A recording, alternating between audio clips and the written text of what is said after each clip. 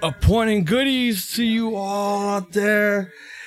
We have a very, very special episode for you all tonight here at the Ramble Mania Show.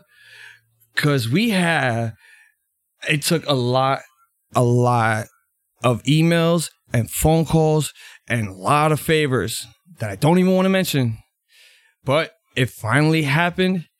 Because, god damn it, pal, I didn't think he was actually accept this interview. So, ladies and gentlemen, without further ado, I would like to introduce to you all the chairman of the World Wrestling Entertainment. Ladies and gentlemen, I present to you VKM himself, Vincent Kennedy McMahon. That's right, pal, I'm here. Oh my God. What have you got to ask me? Oh my God, Vince! It is such an honor to have you on the show, man. Of course it is, what a pal. surprise! I'm Vince McMahon. God damn it! It took a lot of calls, a lot of emails, a lot of illegal favors. I'm not gonna mention them, but Vince, it's an honor to have you here, and it's time for us to hear your opinions. Everyone wants to know right here, right now. All right, pal. What are your thoughts and opinions after the backlash that happened at Double or Nothing? What the fuck is Double or Nothing, pal? I don't know what that is, alright? I'm here to talk about World Wrestling Entertainment. We're making movies over here, pal. It's the biggest enterprise in sports entertainment. Don't you understand? You better ask me a better question, pal. You want a better question?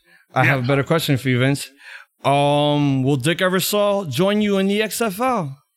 Fuck Dick Ebersol, pal. He screwed me. He went behind my back and tried to start another league, and look at him now. He's fucking bankrupt. Meanwhile, I'm going live next year, 2020, pal. XFL, we're taking over. Now, speaking of the XFL, the one question that I have to ask you, and a lot of people want to know this all, are you going to bring back the stupid team that you thought of called the Birmingham Blast? Now listen here, pal. The Birmingham Blast was a great name, pal. It was good shit. It was such good shit. And no one wanted to accept it. So you know what? I let my other people handle it. They're going to handle the team names. I'm not going to do anything, pal. I'm just going to sit back and watch the ratings come in as we overtake the NFL. But I'm not going to be directly involved, pal, alright? I'm leaving it to the football people. You know, speaking of these ratings have been plummeting very faster than the Titanic sinking. New York Stock Exchange are not... You know, pal. They're cutting the damn cord, these millennials. They don't watch TV anymore. They're on that damn YouTube and all that other internet crap. Dad.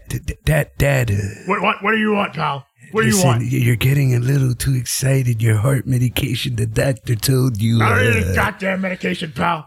Dad, this guy's asking me about but some your granddaughters, you crap. have to be around for your granddaughters. You can't get so excited, Vince. You need to calm down. Don't forget your grandsons, too. My grandkids, pal? You want to talk about grandkids? Stephanie, And I want to remind everyone that Triple H just barged in from the office. I'm actually sitting in Hartford, Connecticut, Vince's office. Listen, yeah, kid. what the fuck? No, Dad, relax. Listen, kid. Whatever you have, whatever they think they have, Cody, Cody, Goldust, that son of a bitch. Shut up, Dad. He ruined my shit. He took Ambrose. That son of a bitch took Ambrose, pal. Last but not least, how does it feel to know that one of your former independent contractors officially lied to you to go to another promotion? That son of a bitch, Ambrose. I'm gonna fucking slit his throat, you understand me, pal? He thinks he's all into that deathmatch shit. I'm gonna end him. I'm gonna fucking end him. How dare he lie to me? I built him. I created him. Dad, I gave him the go ahead. You did what, pal? I told him it was all right if he went to the Indies. I didn't know he was gonna go to AEW. Of course he was gonna go. What the? He said he was gonna.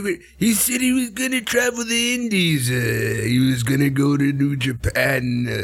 No, he said he was gonna do a movie. You know what? He said he was gonna do a movie. You know I wouldn't let him. He already did it. You know I wouldn't let him do that Japan crap, pal. But yet you paid him $500 for that Shield reunion special. That's a fair price, pal. All right. Well, Vince, Hunter, it was an honor to have you guys on the show. Can't wait to have you guys again. Hopefully, you guys come up with bigger plans for WWE instead of the same crap, because you guys have driven me and my guys to the point of suicidal depression. Well, let me fucking tell you something, pal. No, wait, Pop. I'm gonna kick his ass, pal. No, it's fine. Look, you go down the corridor. All right, I'm out of here, pal. There's gonna be a nice guy there waiting for you. Let me have a word with this young gentleman. Super showdown, pal. It's all great. Is he gone? Yeah, I think Vince left. Okay. Thank you guys for praising my show so much. It's really hard work, you know. And don't worry, guys. Don't worry. The moment that old bastard croaks, you know, we're gonna be great, because we're gonna run WWE. I'm gonna take my minions, you know, the Click and Road Doggy and Sean, you know. I'm gonna get back Billy Gunn. I'm gonna go get him back. I'm gonna have all this for Dean Malenko. It's gonna be great. Don't worry about it. The war is gonna be NXT versus AEW. Hunter, thank you for being on the show, man. And I can't wait for tomorrow for you to steal the show on NXT TakeOver 25. I'm just happy that you will not be competing. Regal's gonna do some dope shit. Don't worry about that. I got it all set up.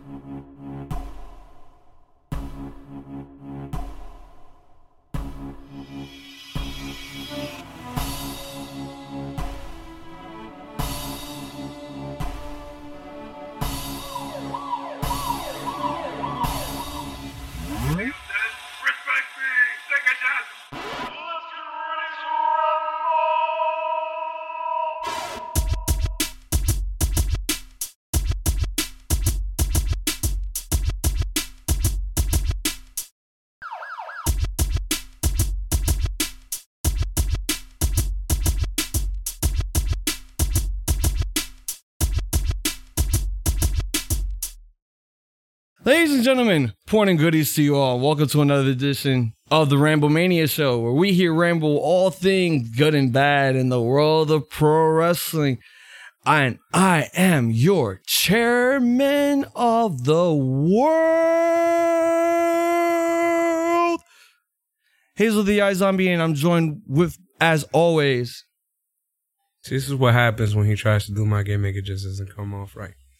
Let me kick this off proper. Ladies and gentlemen, boys and girls, children of all ages, Ramblemania brings to you, it is I, your Ramblemania champion of the world, the Angel of Death 6XL. I am also your longest reigning Ramblemania champion.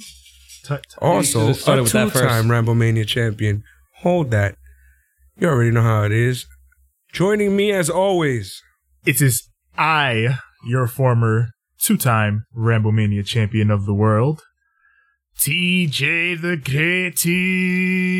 TJ the Great. TJ the Great. And welcome, ladies and gentlemen, to our official recap to the first ever AEW pay-per-view called Double or Nothing. Guys, before we get on to the recap, your thoughts and opinions on me having the 2-on-1 interview with Vince McMahon and Hunter Hearst Helmsley. Your thoughts and opinions?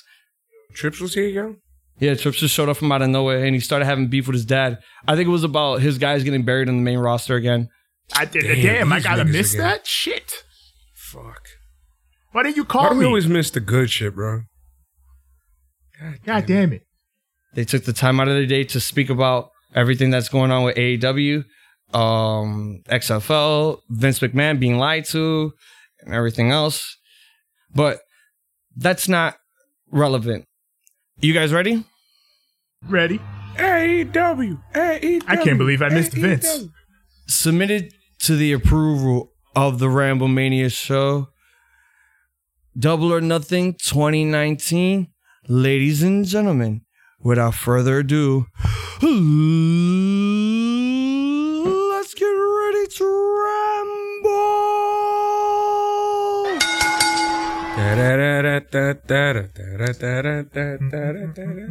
Now, before we recap the entire card, before we went on air, you guys agreed that we would do this show real quick, that we would grade 4 different topics for AEW. Presentation, which is like the stage, pyro, the card, commentary, and the crowd. I think we should start first. I want to start with commentary first. And I'm going to let the champion give his opinion and grade. So go ahead on commentary. Commentary was effing great. Jim Ross. There was one part where he was like, I don't know where we are. And I felt so bad for him. I was like, oh, pobre. He's old, man. He's traveled down the road. Yeah, he was he was good though. He was good. The moment Excalibur? John Moxley. The moment John Moxley came out, he became that Jim Ross, man. He became that Jim Ross. That feels like, just remembering that moment right there, like, gives me goosebumps, man.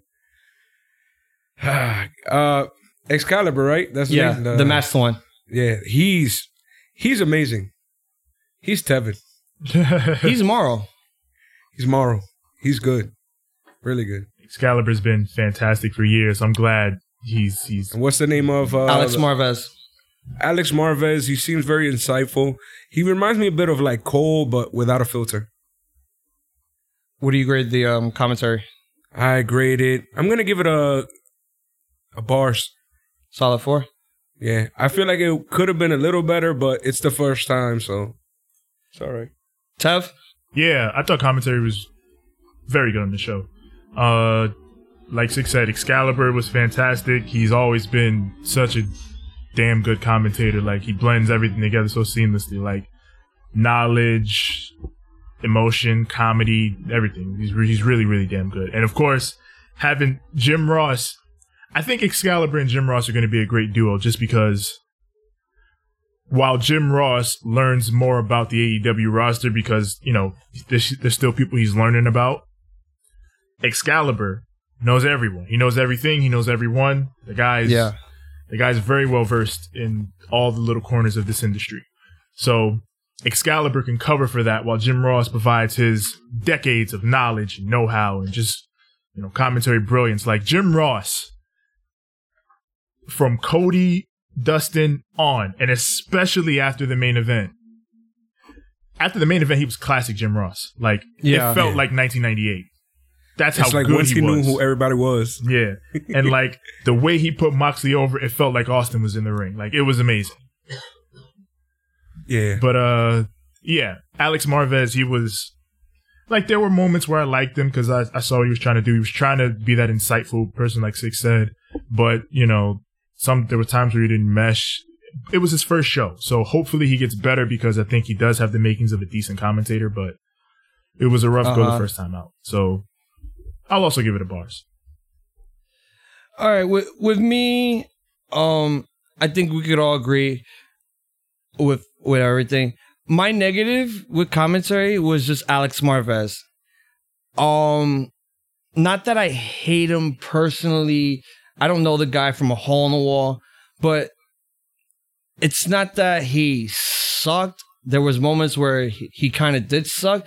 Like, he reminded me of one of those commentators from The Legends of Wrestling or Mike Adamle. Damn. He wasn't that bad. Like I said, he reminded me more of Cole.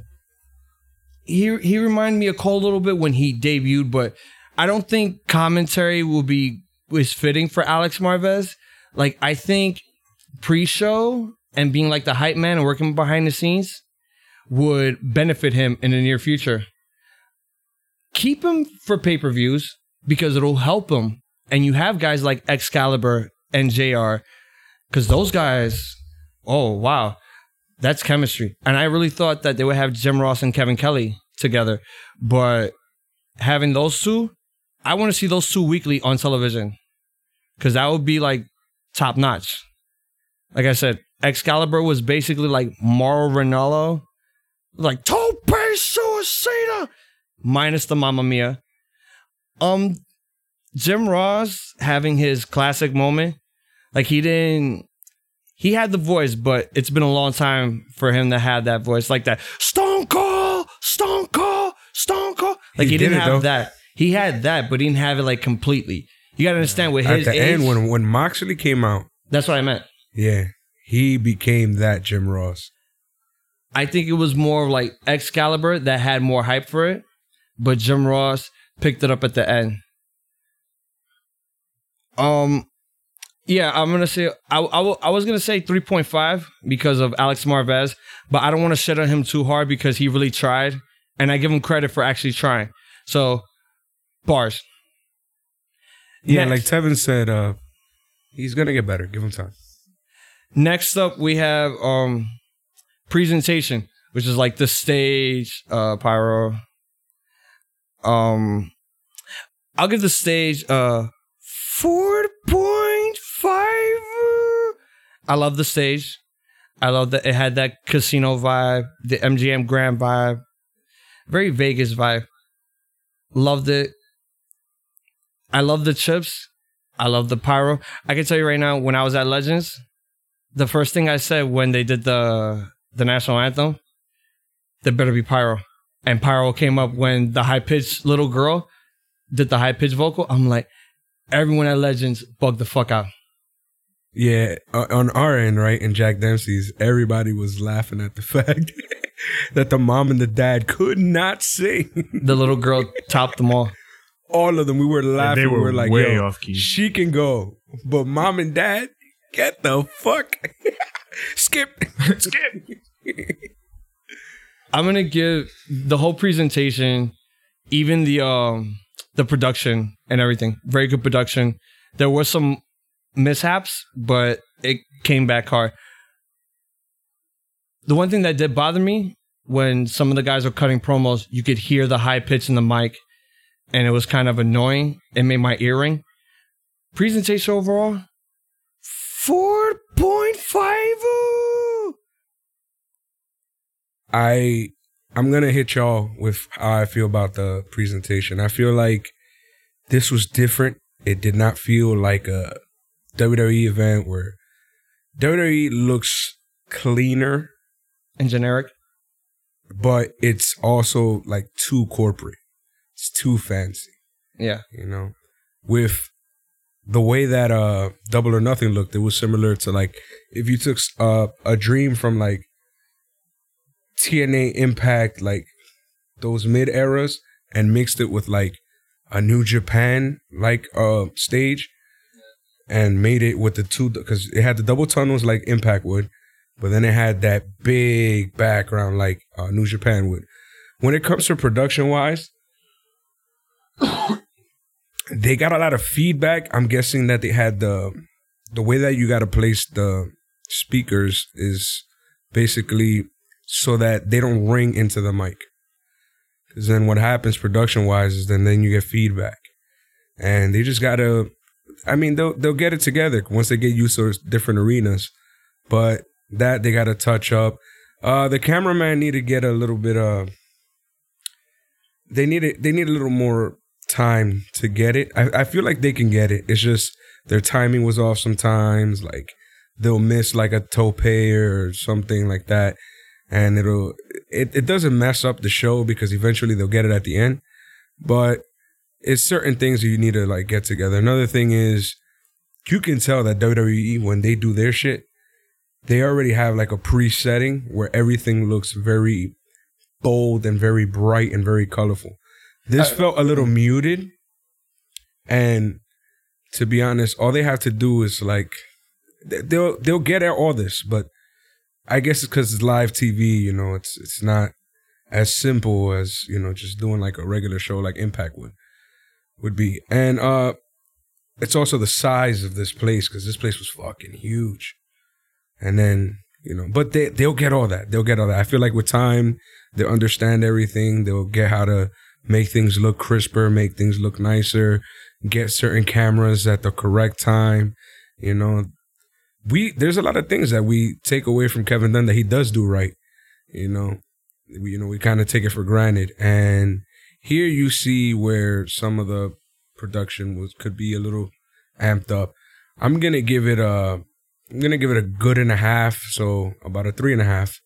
3.5 here. Like, let me say this before Tev says this. The one thing that kind of bothered me when it came to the presentation, there was some replays that were kind of delayed. Like when they did the Battle Royal, That's the choke slam. It took 30 seconds for them to put the replay of Joey Janela taking that table spot.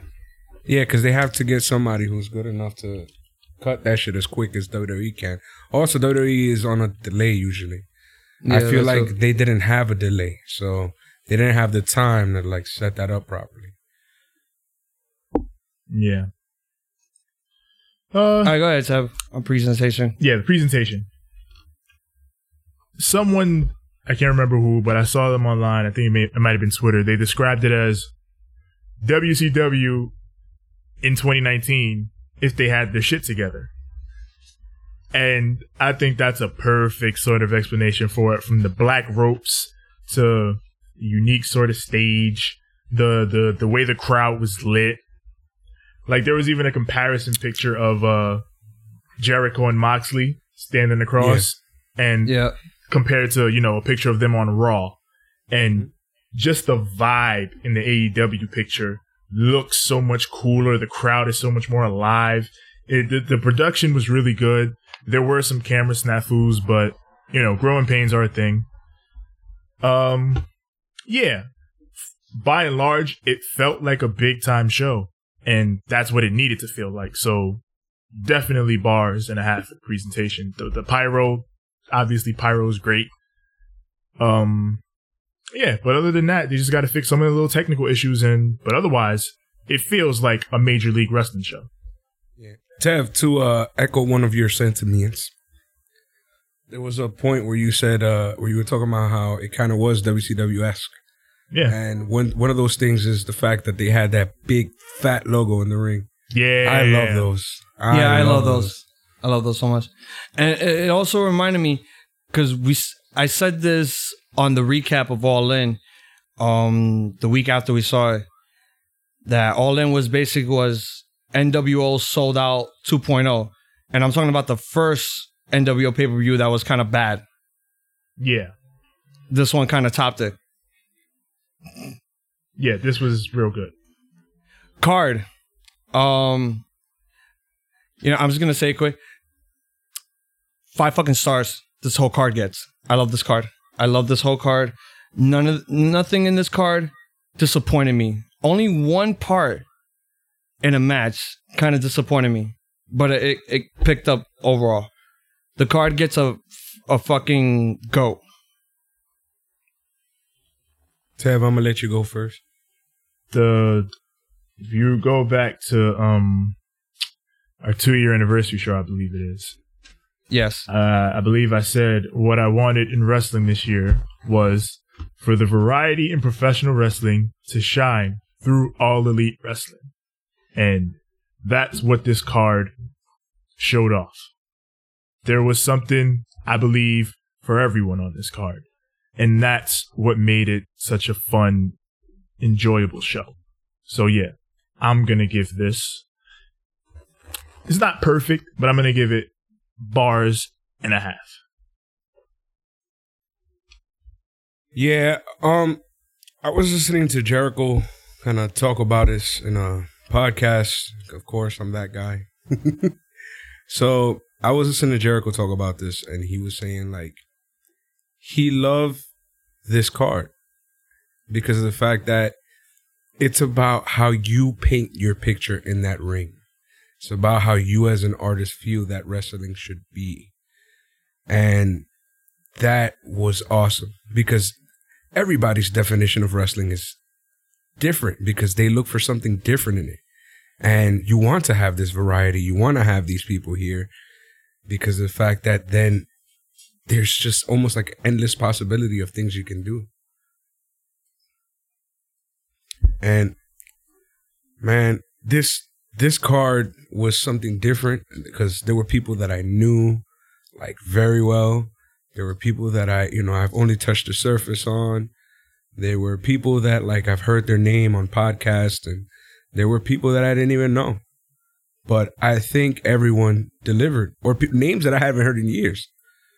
Remember, what was the name of that Evan kid that used to be on that Wrestling Society? Jack Evans. Jack Evans? Yeah, that dude. That dude. It was great to see him again because I was like, nigga, I haven't seen you since FTV. He was on Lucha. Yeah, but I didn't see him on there, unfortunately. I guess whenever he was on, I wasn't watching, or I didn't know. Yeah, he got more prominent like late season 1, season 2. What do you give the card? In its total situation, I'm gonna give it a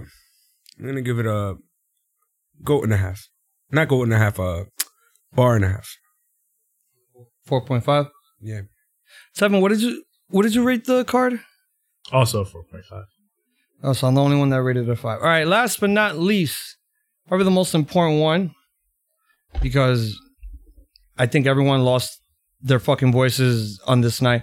Crowd gets a 5.5. I love the crowd. Yeah. I love this crowd here. The crowd was ready for wrestling. This crowd was perfect. They popped for everyone they knew and loved, and for the people they didn't know, they were respectful, and they gave them a chance, and they allowed them to get over with them. Like, I think that was the biggest thing about this crowd, because I think we knew, like, the excitement behind AEW, the sort of fan base that it's targeted at and drawn in. There's no doubt in my mind this is going to be a loud crowd, but to see them also seemingly be so respectful and so engaged the entire time, it was excellent. It was excellent. So yeah, this gets a GOAT. Crowd was GOAT. Yeah, I give this crowd like maybe. Yeah, I'm gonna give it like a 4.5, maybe a GOAT. This crowd was excited, and even like I feel like they echoed all my feelings when it comes to like how I felt about matches and certain things. Like when I popped, they popped. When they were like, "Who the hell?" I was like, "Who the hell?" And when Glacier came out, jeez. There was a few people that like I was like, yo, this is my crowd, yo. I would love to like book for this crowd. This crowd is amazing. All right, guys. I'm gonna give it a GOAT. My bad. This is official. It's GOAT. Let's go with the Sunday Night Heat matches. I'm gonna start with the fucking Battle Royal. The match was hold on, let me get the whole thing. Yeah, the match was 16 minutes flat. It was won by Hangman Page. Last person was eliminated was MJF. I say I could give it an equal result as the All Out Battle Royal or Over the Budget Battle Royal they did in All In. This was entertaining. I loved it. Like, I wouldn't say it was better than the one in All In, but there was some good moments here. I liked the whole concept that they did. 5 people coming out at a time due to the whole deck of cards thing. It was great. Some surprises, like Shawn Spears, Hangman Page being the wild card, Glacier. Oh man, everyone took like six sick ass bumps, sick ass spots. Luchasaurus over here giving motherfuckers, killing motherfuckers on the outside and shit. Marco's stunt taking that mean ass pounce from AC Romero. From AC. Joey Janela never got eliminated from that battle royal because his feet and her body never touched the ground. Mm-hmm. All right. He took that choke slam. Definitely touched the ground. But the cameras didn't see it. Mm-hmm. So that should have been an Austin moment right there. Like, oh, cameras didn't see him actually get eliminated. His whole body landed on the table. But Orange Cassidy, bro. I love Orange Cassidy.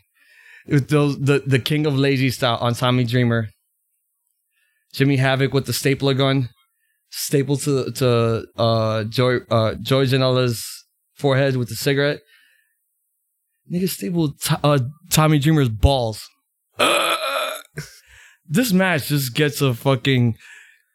I did tell you guys I was gonna give it a 3.5, but no, this shit gets a solid bars.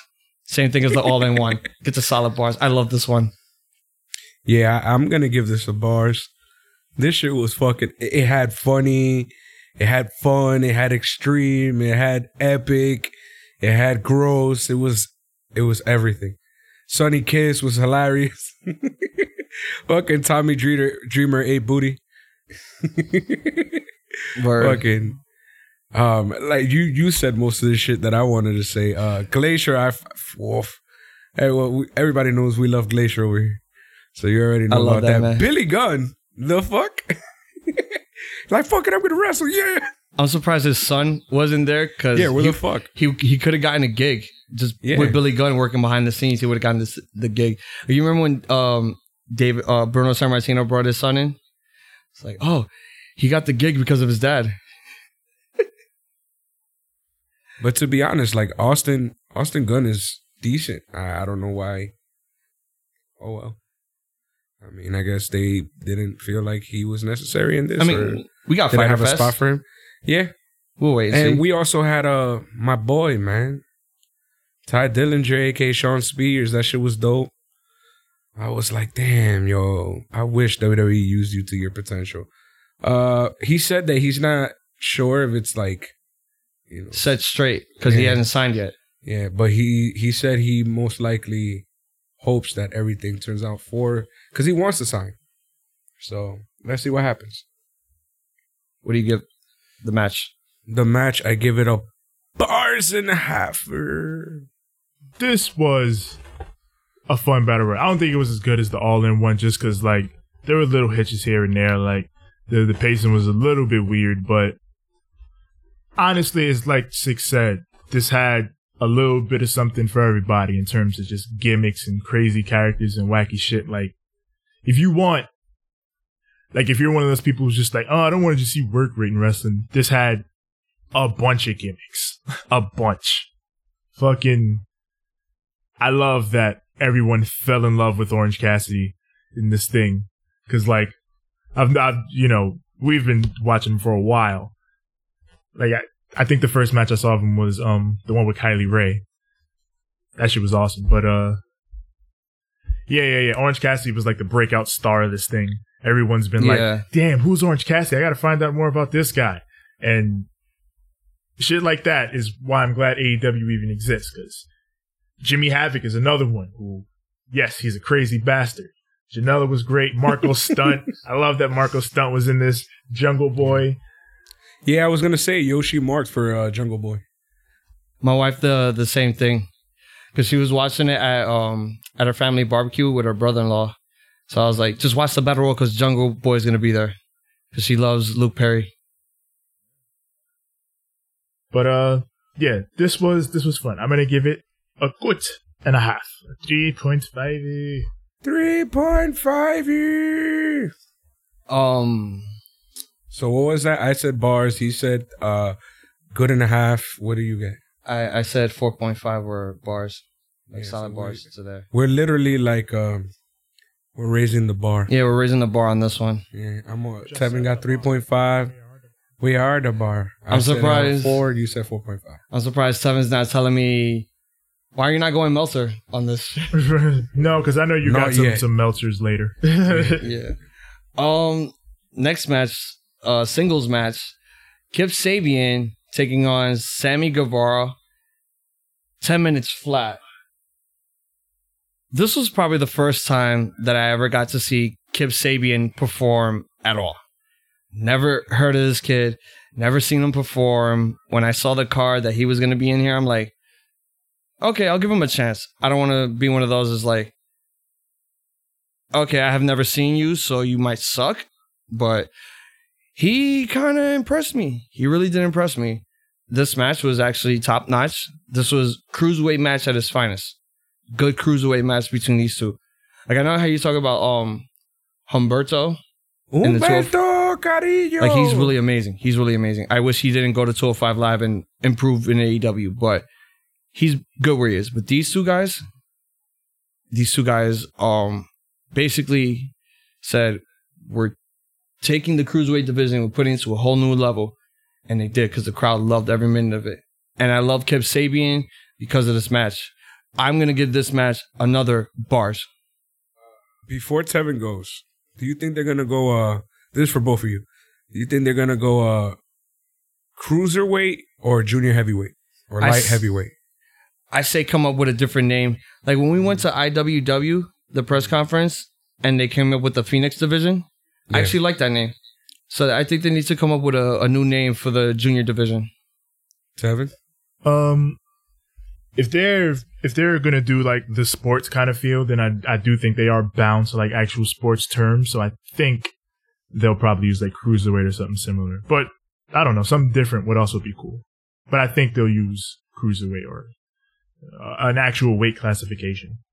So maybe featherweight, or that's too light. Yeah, no, I don't think they'll use featherweight. I think that I'd be fine with that. Because bantamweight is like women's division. Yeah. But there's the really light heavyweights, which are usually, but they use light heavyweight too, and they use cruiser. So I mean, then again, if they got people like fucking Marco Stunt, then they might have to not do weight divisions. No, yeah, I thought this was a solid little match. I thought this was a good way to, again, because most of this is going to be debuting guys to the world at large. So, yeah, I thought this was a solid little showcase for, two guys. Sammy Guevara. I like Sammy Guevara a lot.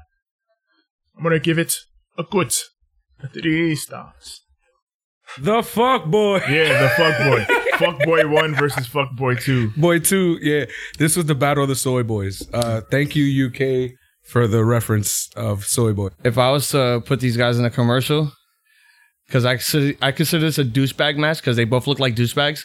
Yep. Axe's Sammy Guevara and Old Spice's Kip Sabian. Oh my god. So this match felt like a very high pace, like you guys said, very cruiserweight-esque. And the fact that these dudes were both like the prettiest dickheads ever, like these motherfuckers. Like I wanted to boo both of them, but they were both good. It was like, fuck boy 1, fuck boy 2, soy boy. I fucking hate Kip Sabian. Yo, I never forgot his name. He really got heat out of me. I was like, fuck this son of a bitch. I'm like, he's good, but fuck him. Yeah, I think this match would get, I guess I'll give it a bars. It was a bars. It was my type of match because I loved watching 205 and shit like that. So, yeah. And now for the opener of the show, a 6-man tag team match. SoCal Uncensored taking on the Strong Hearts. SoCal Uncensored defeated the Strong Hearts 13 minutes and 40 seconds. I can't wait to see what the OWE is going to bring to All Elite Wrestling. Having these guys come in and watch them wrestle for the first time. These guys are very colorful. They're very charismatic. They're very good with their ring work. And most importantly, these guys know how to get the crowd riled up. Like, first off, SoCal Val coming in their Vegas gear, acting all Evel Knievel. Love it. The whole match was just marvelous. I love it. I loved every minute of it. There was some good high spots. There was some great spots. I think it was the ending where Christopher Daniels did the B&E and someone was in a pile driver position from the Strong Hearts. That was awesome. I love that spot. I'm going to give this match overall solid bars. SCU. I fucking love SCU. I love Shima. Shima's the fucking shit. I love T-Hawk. I've always liked T-Hawk. Lindemann, I haven't seen as much of, but like I know like he used to team at Berserk with Shingo. So I've seen little bits of him here and there. But this match was 6 really goddamn good professional wrestlers. Professionally wrestling. Like so crisp, so smooth. It was the perfect sort of opener that you would want on a show like this. I'm going to give this bars. 4 flat. Yo, I sometimes forget what a treat it is to have Christopher Daniels in a match. I forget how much he's so innovative. Everything he does, innovative. Everything that he did in this match was like, the entire time I was like, okay, I don't really know some of these guys. I know SCU, of course. And I'm over here just watching Christopher Daniels because, like, I watch him, but, like, it's been a while since I actually sat down and, like, paid attention to, like, how important this dude is to matches. Like, there were so many spots here that I was just like, where the fuck did he think? Oh, like, how do you think of this? Like, like, how do you come up with this shit? And yeah, man, this match was so fast paced. It was so boom, boom, boom, boom, boom, boom. Every time you turned around, there was something else happening. I'm going to give this bars. Next match we had was originally a triple threat. Match was 11 minutes and 10 seconds. The contenders were Dr. Britt Baker, DMD, going up against Smiley Kylie Ray and Nyla Rose. Now, before the match even began, Brandy Rhodes, the chief brandy officer, comes out in her gear and basically states that I don't want a great match. I want an awesome match. And the surprise came when Welfare Queen herself, Awesome Kong, made her return to the wrestling ring and became a fatal 4-way. I loved all 4 of these women in this match. All 4 of them. Especially fucking Nyla Rose. She put on a killing. She reminded me of Jazz, just 5 times bigger. 5 times bigger. Like, if Nyla Rose existed in the Attitude Era, you know for damn sure you'd see a lengthy women's championship reign with her. The turnbuckle spot that these guys did, I loved it. The crowd loved it. I know you guys loved it. The guys that I was with at Legends loved it. Everyone was on their feet for this women's match. Another bars. Just for the return of Awesome Kong and that pop, everyone loved it. Oh, man. I fucking love Awesome Kong. She can't move like she used to, but she can still fucking be Awesome Kong. Like, she's still menacing. She's still intimidating. She can still kill bitches dead when she needs to. God damn, I love Awesome Kong. Yes. Yes. Glow's coming back soon, too. August, I believe. Yeah, I can't wait. So, yeah. Can't fucking wait. Give Welfare Queen the strap. But, give her the crown. Yeah, give her the damn crown. But, yeah. I love Smiley Kylie. Like, she's the goddamn best. When she started crying, yo. Yeah, she's such a damn sweetheart. Like, she's what they should have done with goddamn Bayley in WWE. But, you know, whatever. Her gimmick is literally inspired by Bayley. But Britt Baker's awesome. Nyla Rose, she's clearly the least experienced. But because of her size, because all her spots with Kong were really cool, so she has a ton of potential to get better. Like, she was not out of place in this match at all, because I saw some people say that. Like, she looked fine in this match. She's going to only get better, especially given the caliber of women that she's going to be working with if they're in the tier of girls like Britt Baker and Kylie Ray. Kylie Ray is really actually goddamn good. Like, she plays the gimmick really well, but she's really smooth and crisp in the ring. But this match gets a 3.5. Goods and a half. Like, you mentioned Kylie Ray. You mentioned the match that she had with Orange Cassidy. Was that from Beyond Wrestling? Yep. Because I saw that match yesterday. Yep. That was the second ever Kylie Ray match I saw. I didn't know anything about her until like the promos that they were doing for Being the Elite. and I got to know her a little bit more. Yeah. I love her gimmick. It's great. And she's pretty as fuck. The match with Orange Cassidy, watch it. It's really fucking good. I saw it yesterday. I loved it. Yeah. I loved it. There you go, ahead, Six. Boy, when Awesome Kong came in that fucking arena, the crowd exploded because they knew it was going to happen. That face-off between Nyla Rose and Awesome Kong. And to hear her be called Awesome Kong, that shit felt good. Like, she didn't go back to the freaking Karma moniker. She didn't try to do anything.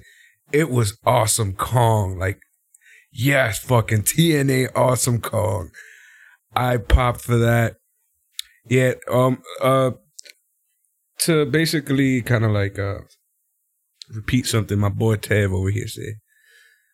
Yes, you can tell that Nyla Rose was like not as up there as the other girls because they were a bit more mobile. I remember there was a part where I don't think she was supposed to hit Awesome Kong, where the other two girls came in and they started hitting her. And if she was supposed to hit Awesome Kong, she was like barely trying. And then when Awesome Kong like threw them off, like it just felt a little awkward. There was little moments like that were just like, what? But everything else was crazy. I like the fact that we had all these different contrasting styles. Again, Awesome Kong has more of that, traditional lady wrestler kind of style that TNA, embedded in her, Nyla was a bit kind of like a very rudo lucha libre type of kind of like a wrestler.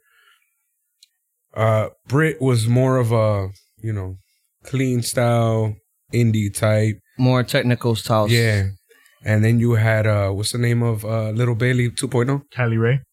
Yeah, Kylie Ray. she's Smiley so... Kylie Ray. Smiley Kylie. She's so adorable. She's adorable. When she came out crying, I was like, I feel you. And then she sucked it up. Went in there, had this match. She banged it out. And she has like this sympathetic thing about her. She's a great babyface. Yes, she is. And I feel like if WWE tapped into this, maybe Bailey would be a better character. Because when she had to fight, she was in there fighting. But when it came to the crowd, she did everything to make us like fall in love with her. And if we were in the UK, I think you could hear those songs and shit. So yeah, I'm gonna give this match. I'm gonna give this a low bar, but still bar. So let's have. I do have another Orange Cassidy match that you should watch because I saw it earlier today. Go. I might have seen it. Him versus Gentleman Jarvis. Jervis Cotton Belly. Yeah, I seen it. Wrestle Circus. Yeah. Yeah. I had to watch that. Now, I wanted to get your honest opinion on this because this is the next match that we're going to talk about. But I want to get this out of the way first before we do anything. You watched Chikara, right? Here and there. Okay. Do you know anything about these guys, the Super Smash Bros? What was your reaction when they debuted? Okay, see, at first, the lights came out and they came back on and they're just standing in the ring and I'm looking at Dos, stupefied, the guy that's not in the mask. And okay. he looked a little different. So I didn't recognize him. So I'm like, who? But right before the lights went back up, I looked above him and I'm like, oh, wait, that's Player Uno. And then the lights went back out. Then the lights came back on. And then all the other guys, the minions and shit, were surrounding the ring. And then I'm like, yeah, it's Player Uno. That's the Smash Bros. So eventually I recognized them. But I guess people... not as many people watch Chikara as one would hope. But they've been in PW, like they were in one of the best PWG matches of all time, I feel. They had that triple threat ladder match with Future Shock and the Young Bucks. It was like 2012. Yeah. I think it was just pretty unknown at first. Because I did like the crowd when they chanted, "Who are you?" I'm like, okay, yeah, it made a lot of sense because nobody knows who the fuck these guys are. Yeah. I didn't even know who the hell these guys were because you know, I watch a lot of Japanese stuff, but Jakar was like one of those where it's like I didn't have the time or I didn't put in the effort to watch it. But when some of the guys that I was with at Legends told me who the fuck these guys were, I'm like, okay, I gotta watch this stuff, see what the hell what they're capable of. And yo, these guys are really good, especially when they did that fucking finisher on the top rope. Oh my god. Like, I thought the Who Are You chant should have just stopped right there. Cause yo, that top rope finisher that these guys have, I love it. I fucking love it. Oh yeah, no. Once people see the Smash Bros. In action, they're not going to be called the Smash Bros. Anymore. By the way, there's no fucking way Nintendo will eat them alive. Yeah, exactly. Just ask Soulja Boy. Yeah, but when know people about actually that. see them in action, they're going to get over it because they're really fucking good. All right, so let's get on with this match that happened. It was the best friends, Chuck Taylor and Trent Beretta, taking on Angelico and Jack Evans in a singles tag match. Was 12 minutes and 35 seconds of just straight up technical lucha things. This match was amazing. I don't know what spot was it that blew me away, but I think it was I think it was Jack Evans or one of the best friends dudes. They were on a top rope or a springboard moonsault and they fucking landed on the outside. I'm like, what the fuck? Yeah. Like, yo, that spot was crazy. I'd never seen a spot like that since Ray Phoenix does a springboard and flip on the top rope and then does an arm drag to someone. Like, how do you do that? How do you even? But yeah, this match was just like springboard trampoline fest for Jack Evans and Angelico. When these two put on a tag match together or a singles match, whether if it's Lucha Underground, any indie fed, it's not even that they'll steal the show. You're gonna get the huge pop from these guys, especially from Jack Evans, because we've seen him from the Wrestling Society X days. And that guy got a huge pop when he faced Matt Sydal in his first match. Oof. Remember when Matt Sydal had that chick with him? Yeah. And he was like, Matt Young. And it was at that time that Jack Evans was wrestling in Mexico too, because his whole style was just straight up hardcore lucha. I'm gonna give this match. I wanted to give this match a 5-star, but the whole ending to it with the Super Smash Brothers coming in legit caught me off guard. I didn't know who the fuck they were, and I didn't want to be like that kind of a dick and give it a high grade. So I'll give this one a 4.5. I fucking hated fucking Angelico and Jack Evans. Jack Evans. What do you call it? Attire. Everyone was wearing green. Yeah. Everyone was. I'm like, what in the fuck were they thinking? I called it bootleg Gold Dust. Like, that's what it looked like. It looked mad bad. I was looking at this shit like, what are you wearing? I couldn't fuck with this outfit at all. That being said, that's bullshit. That's extra BS. That being said, this match was as flippy. Like, I was watching this match like Tevin must be losing his mind right now.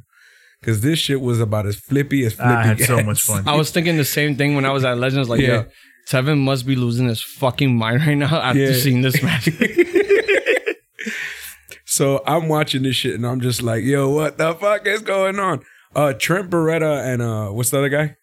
Angelico. Oh no, Chuck Taylor. No. Chuck The E. guy on From the his best team. friends? Yeah. Yeah. Oh, Chuck E. T.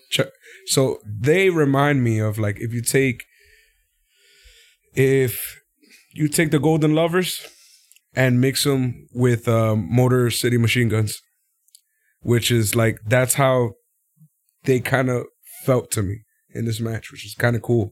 It was like a nice little blend of like they're some badass wrestlers. They can do some flippy shit. They were good, and then Angelico and Evans on the other side was like. I was like, yo, calm the fuck down. Who gave you this much sugar? Like, like, bro, your mama ain't tell you not to drink, take that much sugar.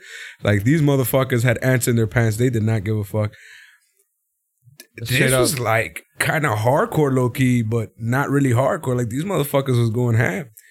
I'm gonna give this. I'm gonna give it a solid bar. Damn near everything's getting a solid bar today.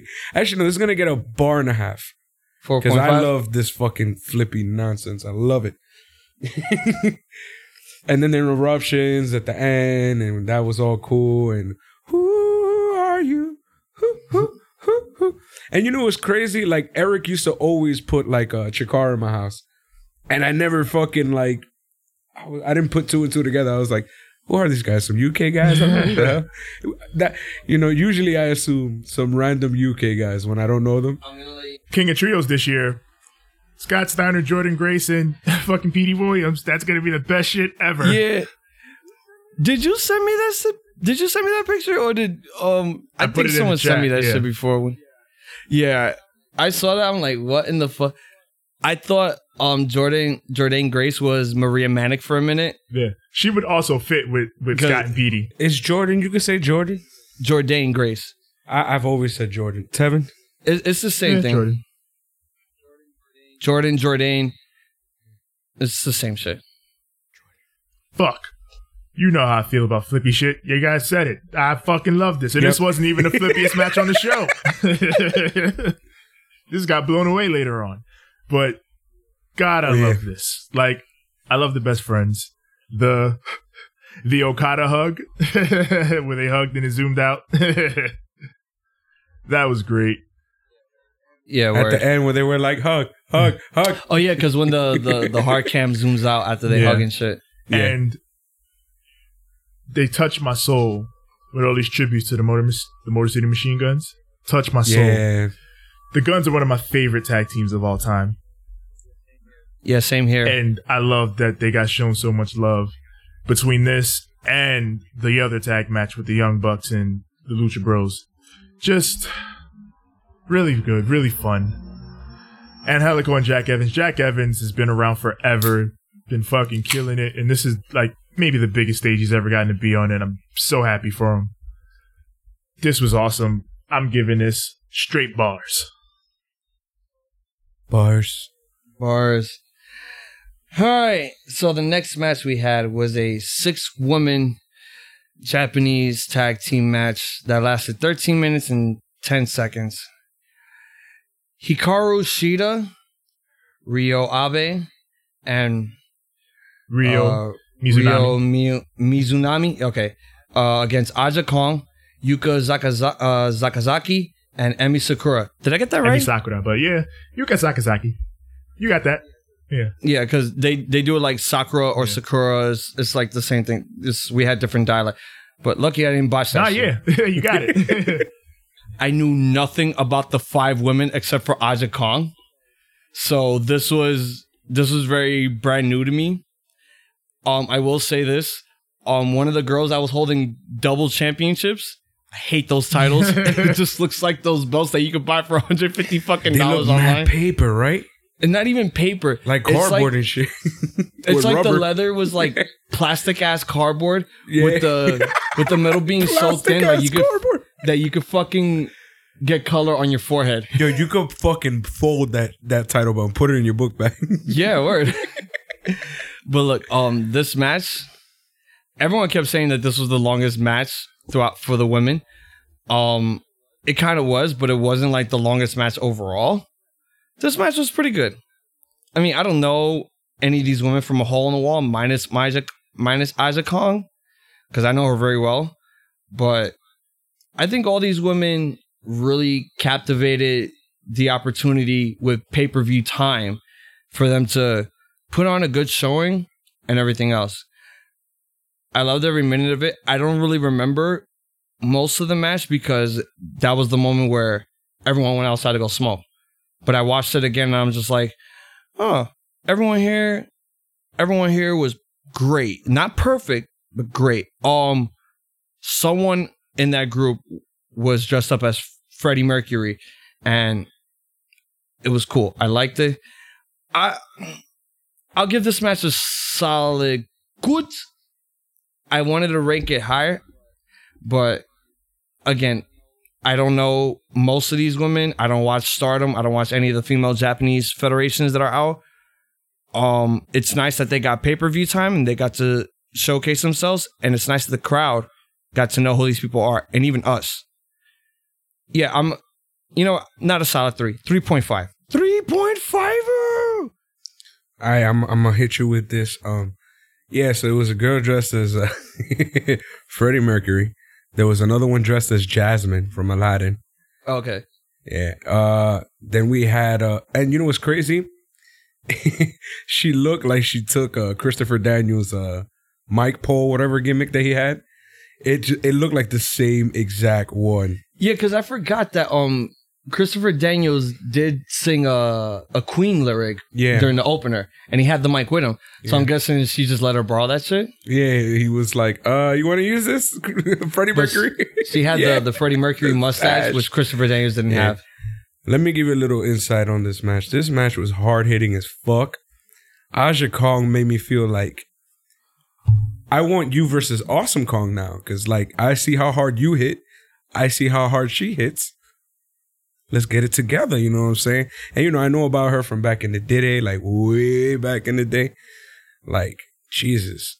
She slowed down a lot, obviously. She's probably a lot older now. But she was still in there hitting hard as fuck. There was a lot of girls in this match who I didn't know most of them.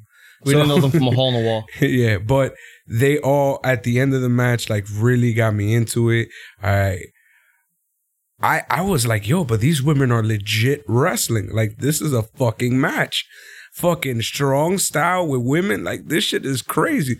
There was this lady who looked like a female Okada. Yeah, I was going to bring that up.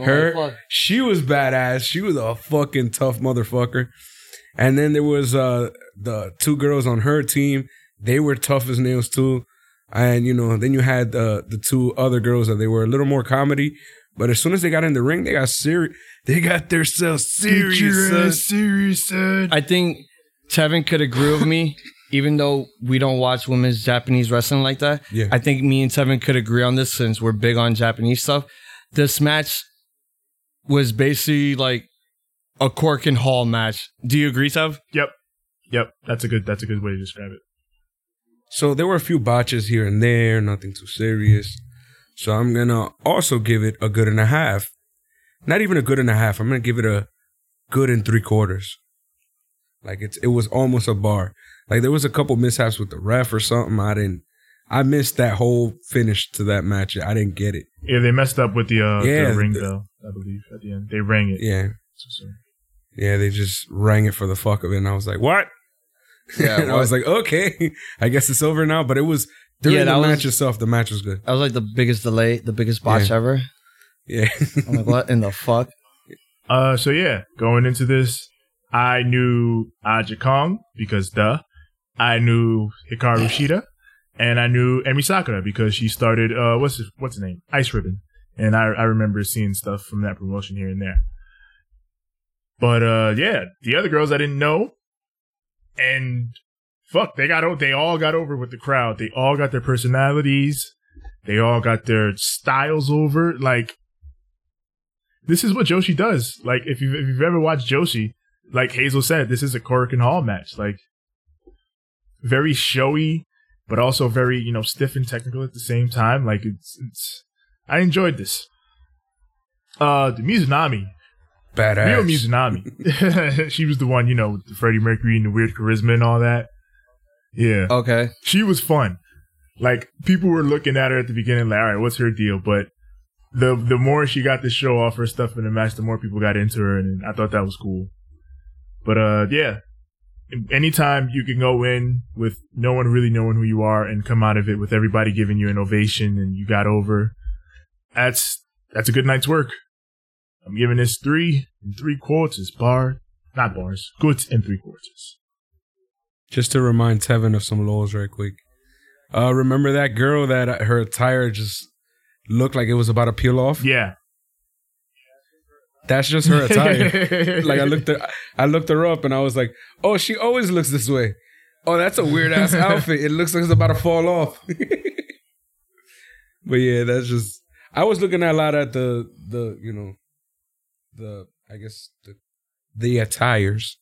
Because I always look at attires. I always that's part of the show to me. Like the way you look, the way you present yourself is always a part of the show to me, you know.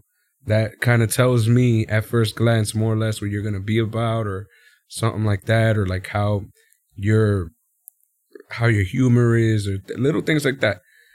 And you know, I really appreciate the fact that all these people came out looking one way and their matches were just like, damn, wait a minute. I didn't expect that from this motherfucker. So yeah, that was dope. The triple main event. Next match was brother versus brother. Rhodes versus Rhodes. Or Runnels versus Runnels. Cody versus Dustin. 22 minutes and 30 seconds. And wow. I'm just going to give you my rating right now. 5.5. First of all, let me say this much. Everything from the promo package to Cody coming out to Brandy giving him the sledgehammer to him destroying Triple H's Shao Kahn WrestleMania 30 chair.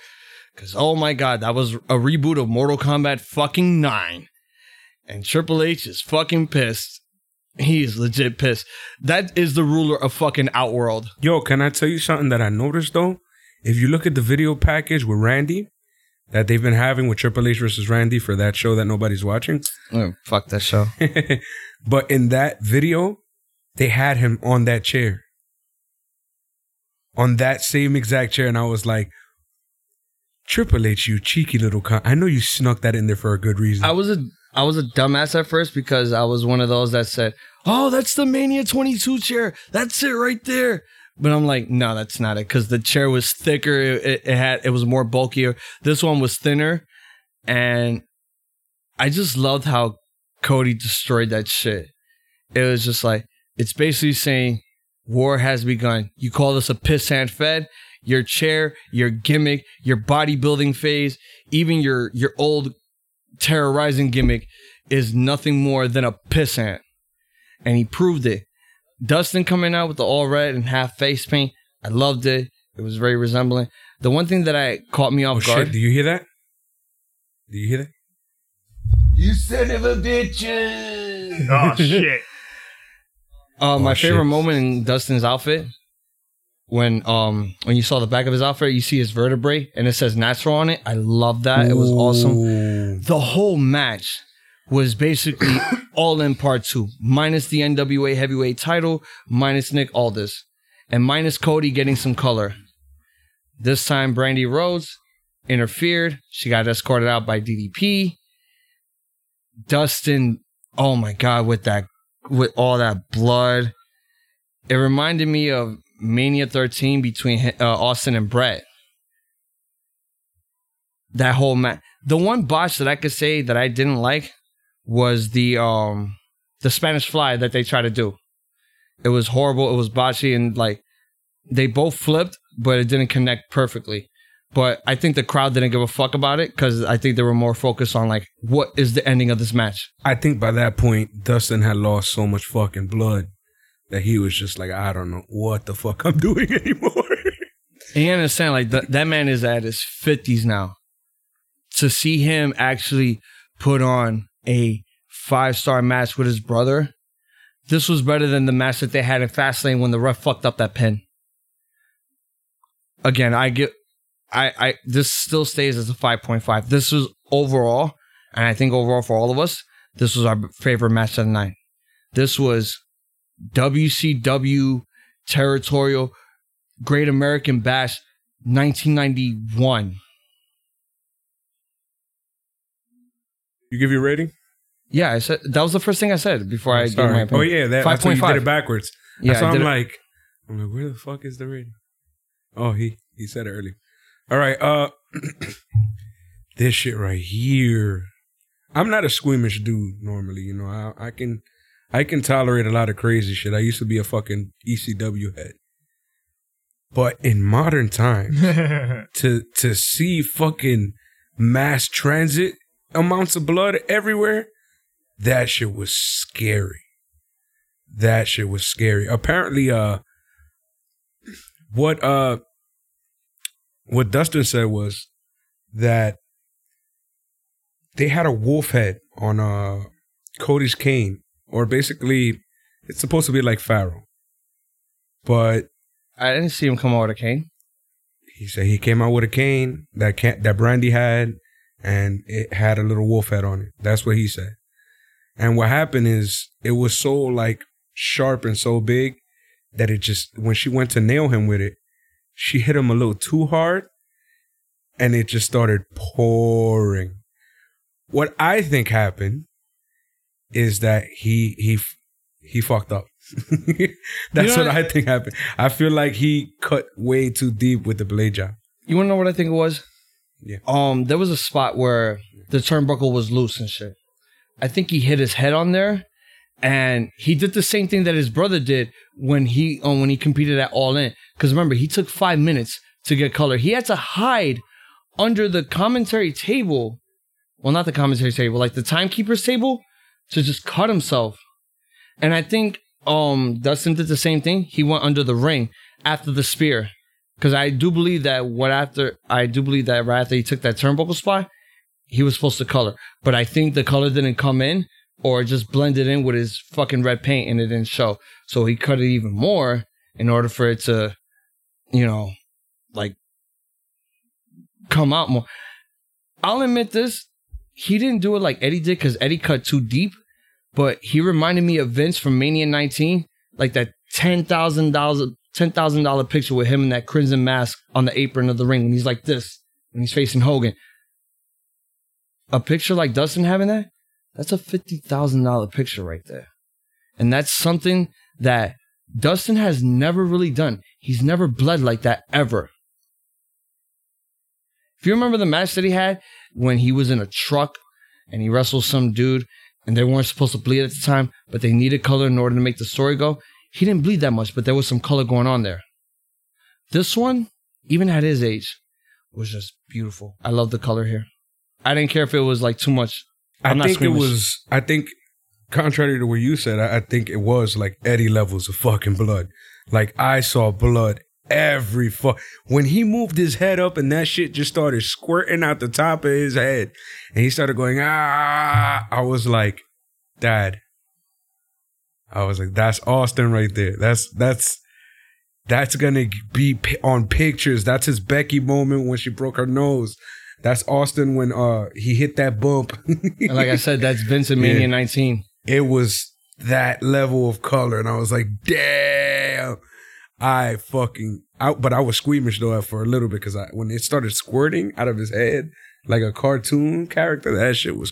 It's like you severed a limb or some shit. The shit was like.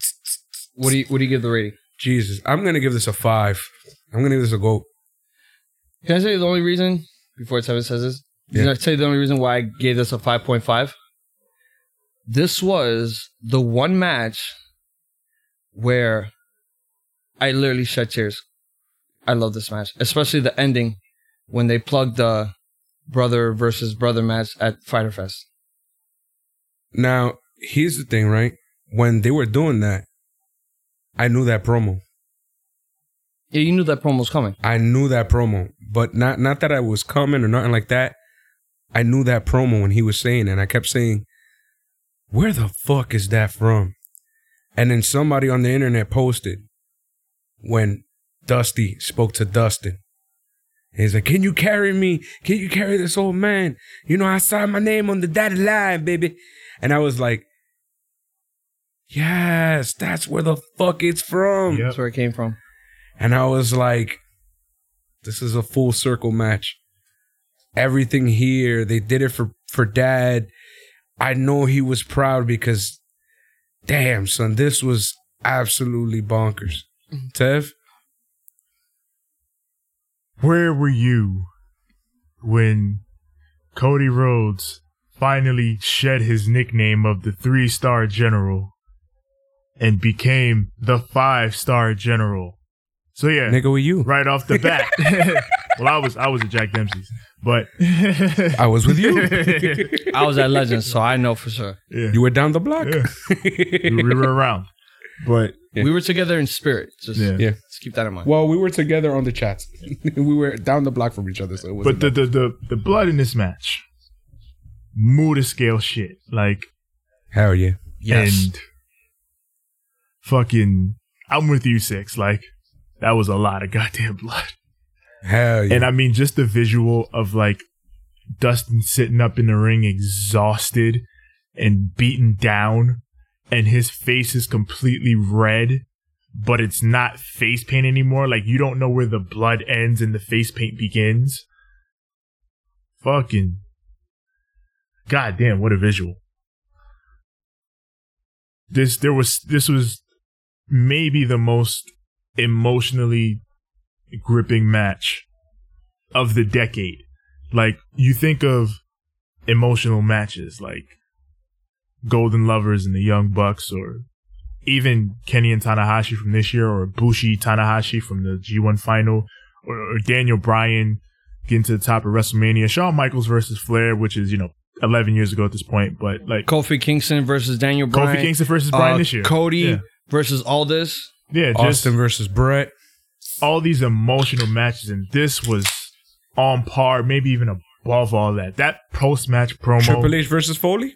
That post-match promo, unbelievable callback. As someone with brothers, I felt that when he said, I don't need a partner. I need my older brother. Remind you that he was getting teary when he said that final part.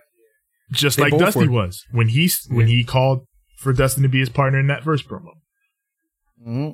Can you carry my old ass? Yes. Oh, So good.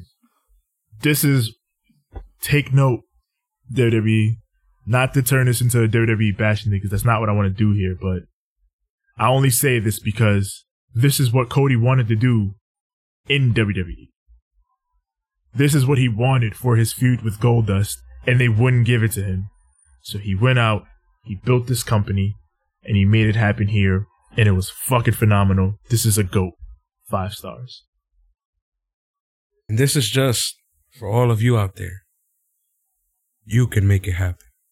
Yes, you can. If you believe in yourself, if you work hard, if you know that you are doing everything you can, that you are doing every last thing you can, and you know that you're better than what the fuck you're doing, go do that. Follow your fucking dreams. So after that match, we had Bret Hart come out to present the AEW World Championship. And let's just give our rating on the belt overall. I give this belt a legit 4.5. I love the belt. It's very territorial. I love the fact that it has the 4 corners on the globe on the centerpiece, even if it's tiny. It has the 4 corners on the globe on the side plates. I just love this belt. This belt is basically, oh my God. The fact that I found out that the guy that made this belt took him 13 hours to do the stones. Oh my God. This belt is amazing. It's beautiful. I love it. I can't wait to see the other belts when they come out. This belt, not a 4.5. This belt gets a GOAT. I love this belt. I love it. And I love the fact that it's a 5-plated belt. This nigga and his fucking I hate 3-plate belts. They're so lazy. big old belt. They're just so lazy. Nigga, big old belt is the best belt. We said this too, Six. When Brett Yep. revealed the belt, he's like, oh God, Hazel's going to be so happy. Oh, Lord. Yeah, I was like, oh. I actually hit him up on the chat and I said, are you happy? I could have been more happier in my fucking life when that belt came out. I like this belt. It's better than anything WWE is doing. I'll tell you that by far. But to me, it's a little too busy. Like, I like my belts to be a little more simple. Like, I like my belts to look like if you took a wrestling belt and you took a boxing belt and you like messed around with it and like made it look like. So like the cruiserweight belt, I love the cruiserweight belt. Sometimes I wish it were black and gold, but purple and silver works for them. If it was a world title and they did that shit like black and gold, that would be a dope belt. But that's just my preference. I like those like old school. Like one of my favorite belts is not the regular Winged Eagles from the like 97 before that, but like 98 on the Attitude navy Era blue one? Yeah, the navy blue one with the big eagle and the big. That's the one. That's like my favorite design ever. Like I love how simple yet beautiful it is. It's elegant, but it's not too crazy. Like this belt to me, I'm gonna give it a I'm gonna give it a solid bars. It's a good belt, better than anything WWE's doing right now. But I honestly wish it was a little less busy. I'm not really into. I don't like really busy belts or titles. I can see how you think it's a little too busy. I can see that point of view. I don't know. It works for me. Like for me, it's the right amount of busy. Like I think the middle plate, the big plate draws you in, and the side plates complement it very well. Like that big AEW in the middle, like it looks like a world championship. Like that's gonna look good around Jericho's waist or Kenny's waist or anyone. Hangman. Yeah, Hangman. Anyone who wears that belt is gonna look good in it. I feel like it's a very nice looking belt. I liked it a lot. I'm also gonna give it a bars. The next match, which was the only title defense in this pay-per-view, the Young Bucks facing the Lucha Bros for the AAA Tag Team Championships, lasted 24 minutes and 55 seconds, under 25 minutes flat. Let's just rapid fire this shit. So many flippy shit. So much flippy shit. So much. I think the Young Bucks basically just said, hey, Lucha Bros, we're just going to do Lucha things throughout this whole match. Flippy stuff, springboard stuff, sick stuff, Canadian Destroyers, everything. This was everything that tag team wrestling really needed in wrestling in general, because WWE is not doing anything with their tag team stuff. This match, I'm going to give it a straight up GOAT. I loved it. Loved it. Even though the Lucha Bros got injured. Lucha things. It was non-stop with the Lucha things. Just non-stop. And Tevin would agree also. Oh, yeah. It was like so much Lucha things. Tevin? Oh, my God. Lucha things. God damn it, woo. God damn it, woo! God damn it, God damn it, I love this match. I fucking love this match. Like I said earlier, tribute to the Motor Machine. The tribute to El Generico with the goddamn Brain Buster. Oh, that Brain Buster on the top. Who took that? Phoenix or Pentagon? I believe Phoenix. Oh my God. I was scared. I thought they were going to fuck up. That was a stiff fucking Brain Buster. Yeah. That fucking quick as shit running Canadian Destroyer on the apron. Oh my God. Oh my God. This match was insane. Yes, it was. Yes, it was. The crowd didn't shut the fuck up. I have but a one criticism. Go ahead. They overdid the false finishes. Yeah, they kind of did that. They overdid it. I think there was 10 to 15 false finishes. But at this point, it's like you kind of expect that out of a Young Bucks match, I guess. But yeah, Tev, remember what I said? What? I'm fucking exhausted already. Yeah. Let it end. Yeah. It got to the point where it's like, you can't fake me out that much. Yeah. Like my heart. I was at that point where it's like all these false finishes, they need to stop already because it needs to fucking end. My heart, bro. My heart. But my heart was racing throughout that whole match. There hits a point where you've hit the peak and you've done all the moves, and it's like, okay, if that's not it, then what the fuck can be it?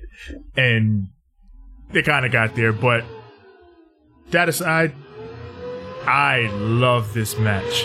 This gets 4 and 3 quotes. Bars and 3 quotes. Nice. Nah, sorry, we lost you for a sec. Yeah, we kind of did lose you real quick for 2 seconds, 5 seconds. Yeah. It might have been that stupid ass truck Alright, outside my window. Yeah. Nah, it was Discord. Okay. Wasn't you? It just completely cut out. I'm gonna say this match was absolutely bonkers, man. This is another one that I was just like, holy shit. The only thing I say is missing from this match is where are my boys?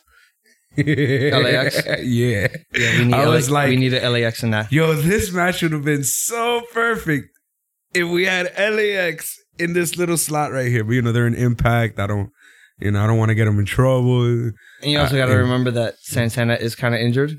Yeah, he is. I was asking him about how he's doing.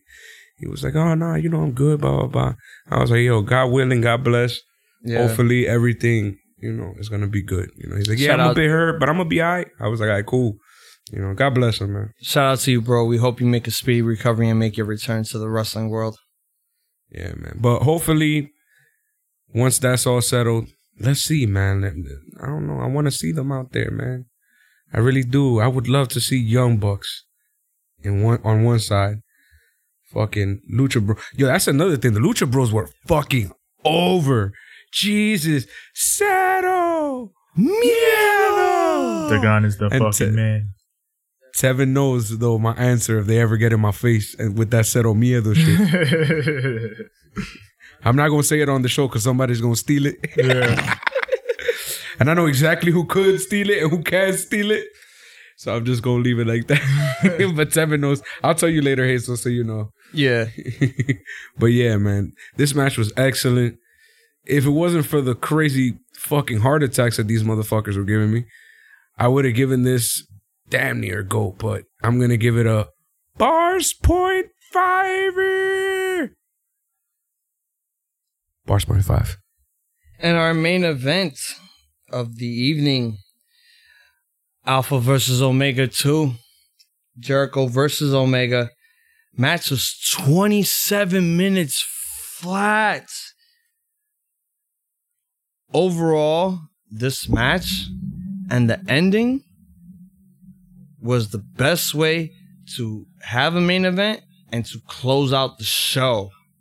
'Cause holy fucking shit. That crowd loved every minute of it. I will admit this. Did not like the ending spot. I'm not a big fan of Jericho using an elbow as a finisher. Yeah. Like, I'm more of him being like, oh, Lion Saw or Code Breaker, and then that's it. It's fucking over. Or the Walls of Jericho.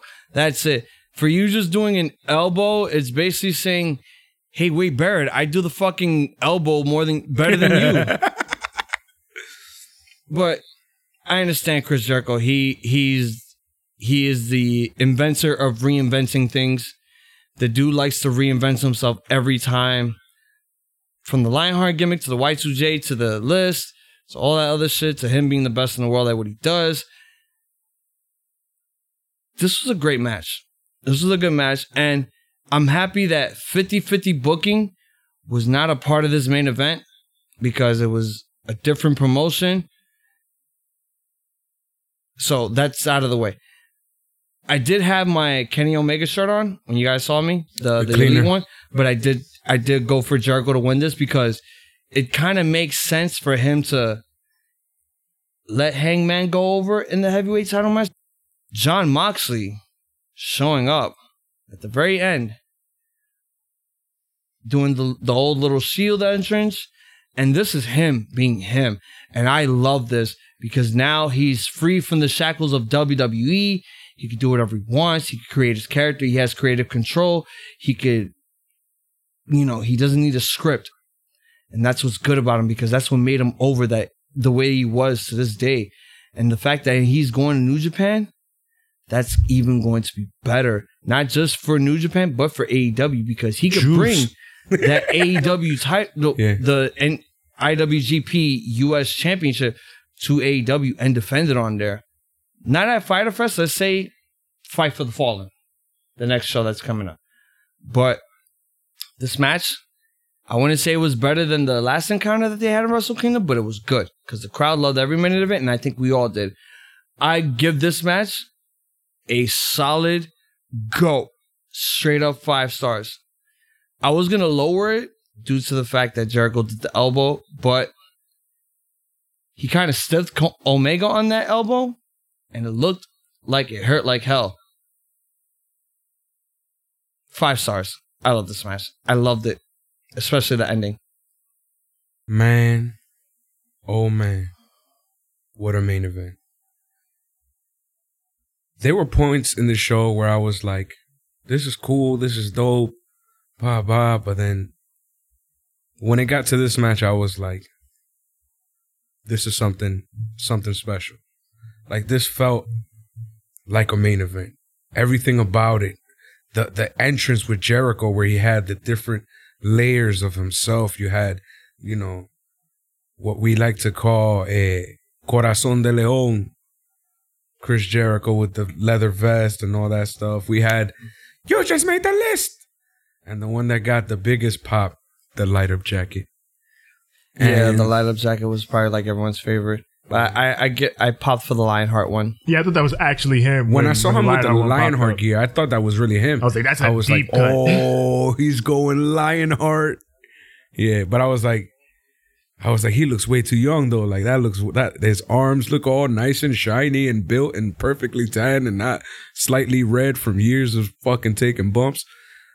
No, but once he finally came out with that, yes, I am evil. Yes, that was amazing. That fucking Judas, he got the crowd. Like he did everything, man. He was the perfect heel, and Kenny played a perfect baby face to his heel. Man, oh man, did he feel like the big star in this company. Both he and Jericho just felt like these huge fucking stars. Like I felt like I was watching fucking Triple H versus The Rock or some shit. Like this felt epic, man. And, you know, yeah, the elbow was a little weak, but there were so many other parts of this match that were just electric, man.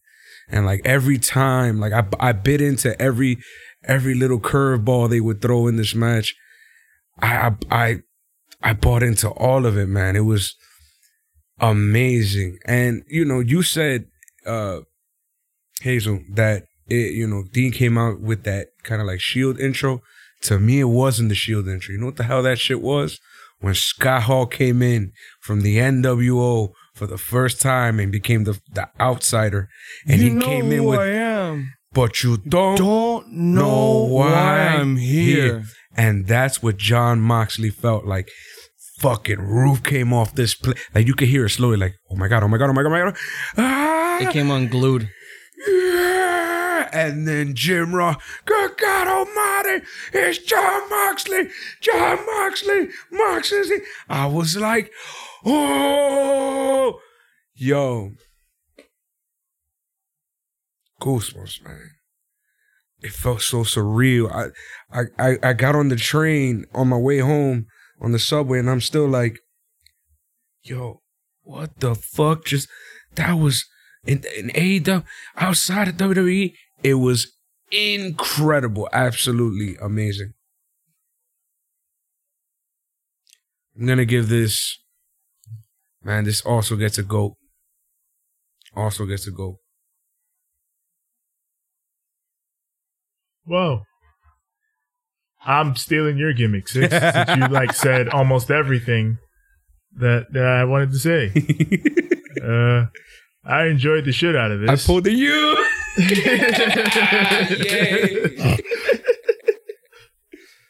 Yeah, like you said everything. The presentation of this match, it felt like two megastars, the two pillars of your company going at it. With the brightest lights and the biggest stage. Jericho is Jericho. So, of course, he came off like a star. But Omega looked like he belonged with him. It was perfect. It was perfect. This is where I thought Jim Ross was... This felt like an Attitude Era main event. It honestly did. Like, it felt like a 1998, 2000 sort of main event. Like, they brawled outside for a little bit. They brawled in the ring. There was a table spot. Jericho, like, ripped off a spot right from Rock at Backlash 99 where he had the camera. Mm-hmm. Where he did the Austin and Rock, where he picked up the camera. Huh? Turns around. Yeah, like, it just felt like so much creative license and fun went into crafting this match. And it was really enjoyable. Really, really, really enjoyable. Maybe not as good as the first Alpha versus Omega, but still a hell of a match. And again, with Moxley, it has all been said.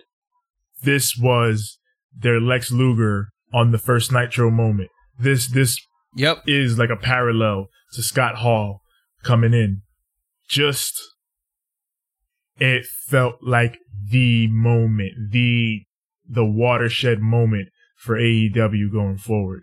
Just when Moxley and Omega are fighting through the crowd, and JR, by the way, fucking turning the clock back. Moxley and Omega, they're fighting on the outside, by God. All of it. Just- Yeah, I didn't see. Go ahead and tell them about the post match because Hazel nor I spoke about it. Yeah. That shit was nuts too. That it's just, you know what it is. Once we saw Moxley, it was like, Yeah, this so is real. Jericho's promo where he demands a thank you from the AEW fans and that's going to be his gimmick, I guess. He's the one that made this happen. The company is here because of me. We sold this out because of me. We have a TV deal because of me, Chris Jericho. So I deserve a thank you. And then Moxley comes down to the ring. He starts walking down, like you said, Shield style through the steps. And then he turns and starts walking across the row. You hear the pop building. Like, you hear buzz in the crowd at first. It's just buzz. And then the noise level starts picking up like, oh. And then when the camera finally focuses on him, eruption. absolutely. Eruption. Mm-hmm. And from that moment on, is like I said on Banter Club this week, perfect way to establish a guy in his first appearance. He comes in, he beats the fuck out of everyone. He's here to make a statement. DDT to Jericho, DDT to the fucking referee. He was gonna DDT Omega, but they got into it. And then even that, setting up a potential John Moxley Kenny Omega match. Perfect. You know what I kept calling Give me that, that. DDT? Dirty dates. Dirty deeds. Yeah. Just this was the moment. Like that moment when Moxley and Omega are fighting in the crowd and you just hear these deafening AEW, AEW, AEW. And then Jim Ross just goes, "How do you like AEW now?"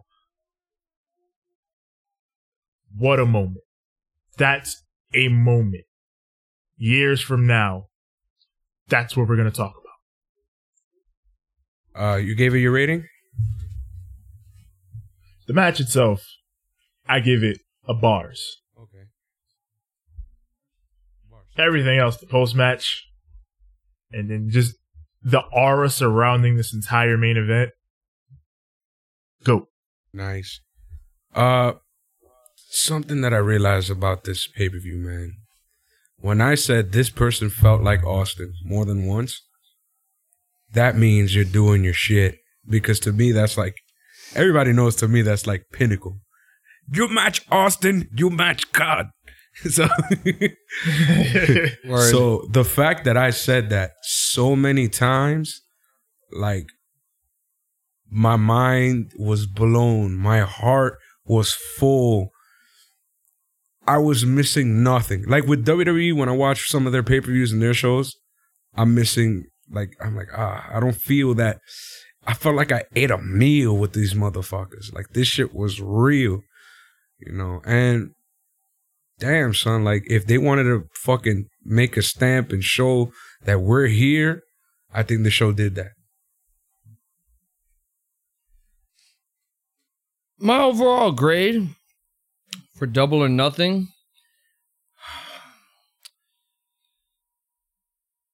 should get to S ranking. This gets a straight up S ranking. I loved the whole pay-per-view. I love the pre-show. I love the whole entire card. I love the crowd. I love the presentation. The camera work does need somewhat of some help, but not completely. There was some moments where they had good shots. And there were some moments where they kind of mishapped a few things. But when I was watching BTE, the latest episode that came out, and you see Cody and the Bucks backstage, like, you know, monitoring everything. Cody and the Bucks, like, legit know what the hell they're doing. And I think when they did All In, it was basically like a test to see if they could test the waters backstage, if they knew what the hell they were doing. Because let's face it, if they didn't know what they were doing at All In, they probably would have never did AEW. And when they did AEW, it seems as if they knew what they were doing 100%, except for the for the 25% portion of the company, which I'm talking about Pac. Yeah, this is an A. Like, it's not the best show of all time. It's a really, really good show, and it's an all-time important show. It's a great establishing show for what AEW should be going forward. A. Straight up A. Now, our biggest concern was when AEW was what everyone kept calling it at first, which was a t-shirt company. We had some contract signings, and the biggest one was probably Neville, aka Pac. And Pac had a match with Hangman Page at the WrestleGate show in the UK. He said an announcement that he's quitting All Elite Wrestling. We found out that it was due to creative differences.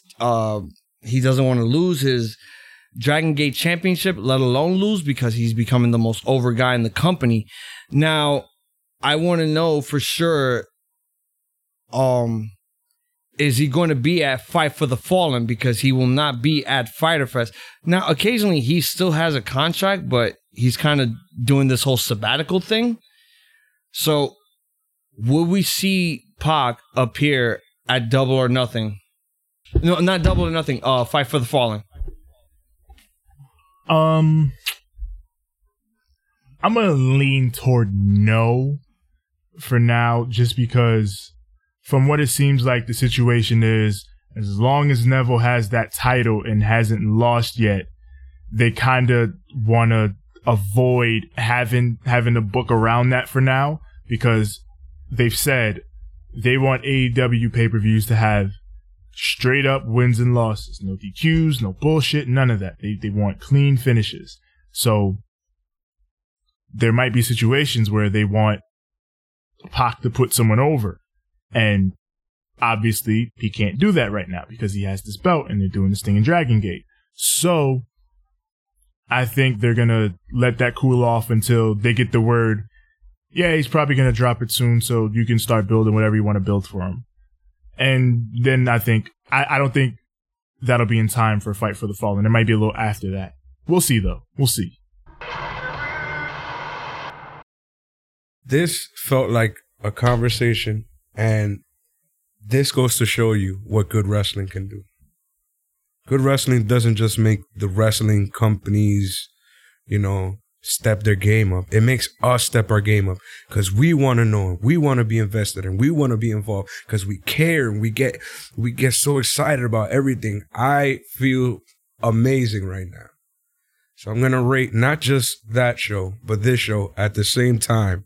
We get an A, they get an A. This is everybody gets an A. We're going to go ham. Now, Tevin, tell them where to find us. You already know where to find us. Find us on Instagram at Ramblemania Show. Find us on Twitter at Ramblemania, Facebook.com/Ramblemania Show. As far as the audio goes, we are everywhere audio is found. Apple Podcasts, Google Podcasts, Spotify, Stitcher, SoundCloud, Anchor, TuneIn. Everywhere your podcasts are found, just search Ramblemania Show or Banter Club. As for me personally, find me on Instagram and Twitter at TJ the Great. That's TJ, the GR, the number 8. It's as simple as that. TJ the Great. That's me. You can find me in the... No, I'm sorry. I gotta stop doing that. You can find me on Instagram at the number 6, the letter X, the letter L. That is at 6XL. You can find me on the Twitter at SIIXX. Ain't I great? That is at SIIXX. Hayes. And you can find me on the Instagram only, which is iZombies. IIZOMB. I again. ESZ. Twitter and Facebook will be coming soon. I'm sorry if I've been telling you guys all this shit nonstop, but I got a fucking life. It's called having a job and being married. Oh! Now, before anything, Vince McMahon, I just have one final question for you. Hey, what the fuck are you talking about, pal? When Ramblemania Show runs wild and roasts you? Oh, hell no. I hate Hogan. Anyway, we gonna leave him like this. Hazel. Fun and goodies to all of you. Tevin. Yes. Too sweet. Too sweet. And from my side, good fight and a good night. Blagger, blagger, blagger, blagger, blagger, blagger, blagger, blagger, blagger, blagger, blagger, blagger, blagger, blagger, blagger, blagger, blagger. Yes, AEW.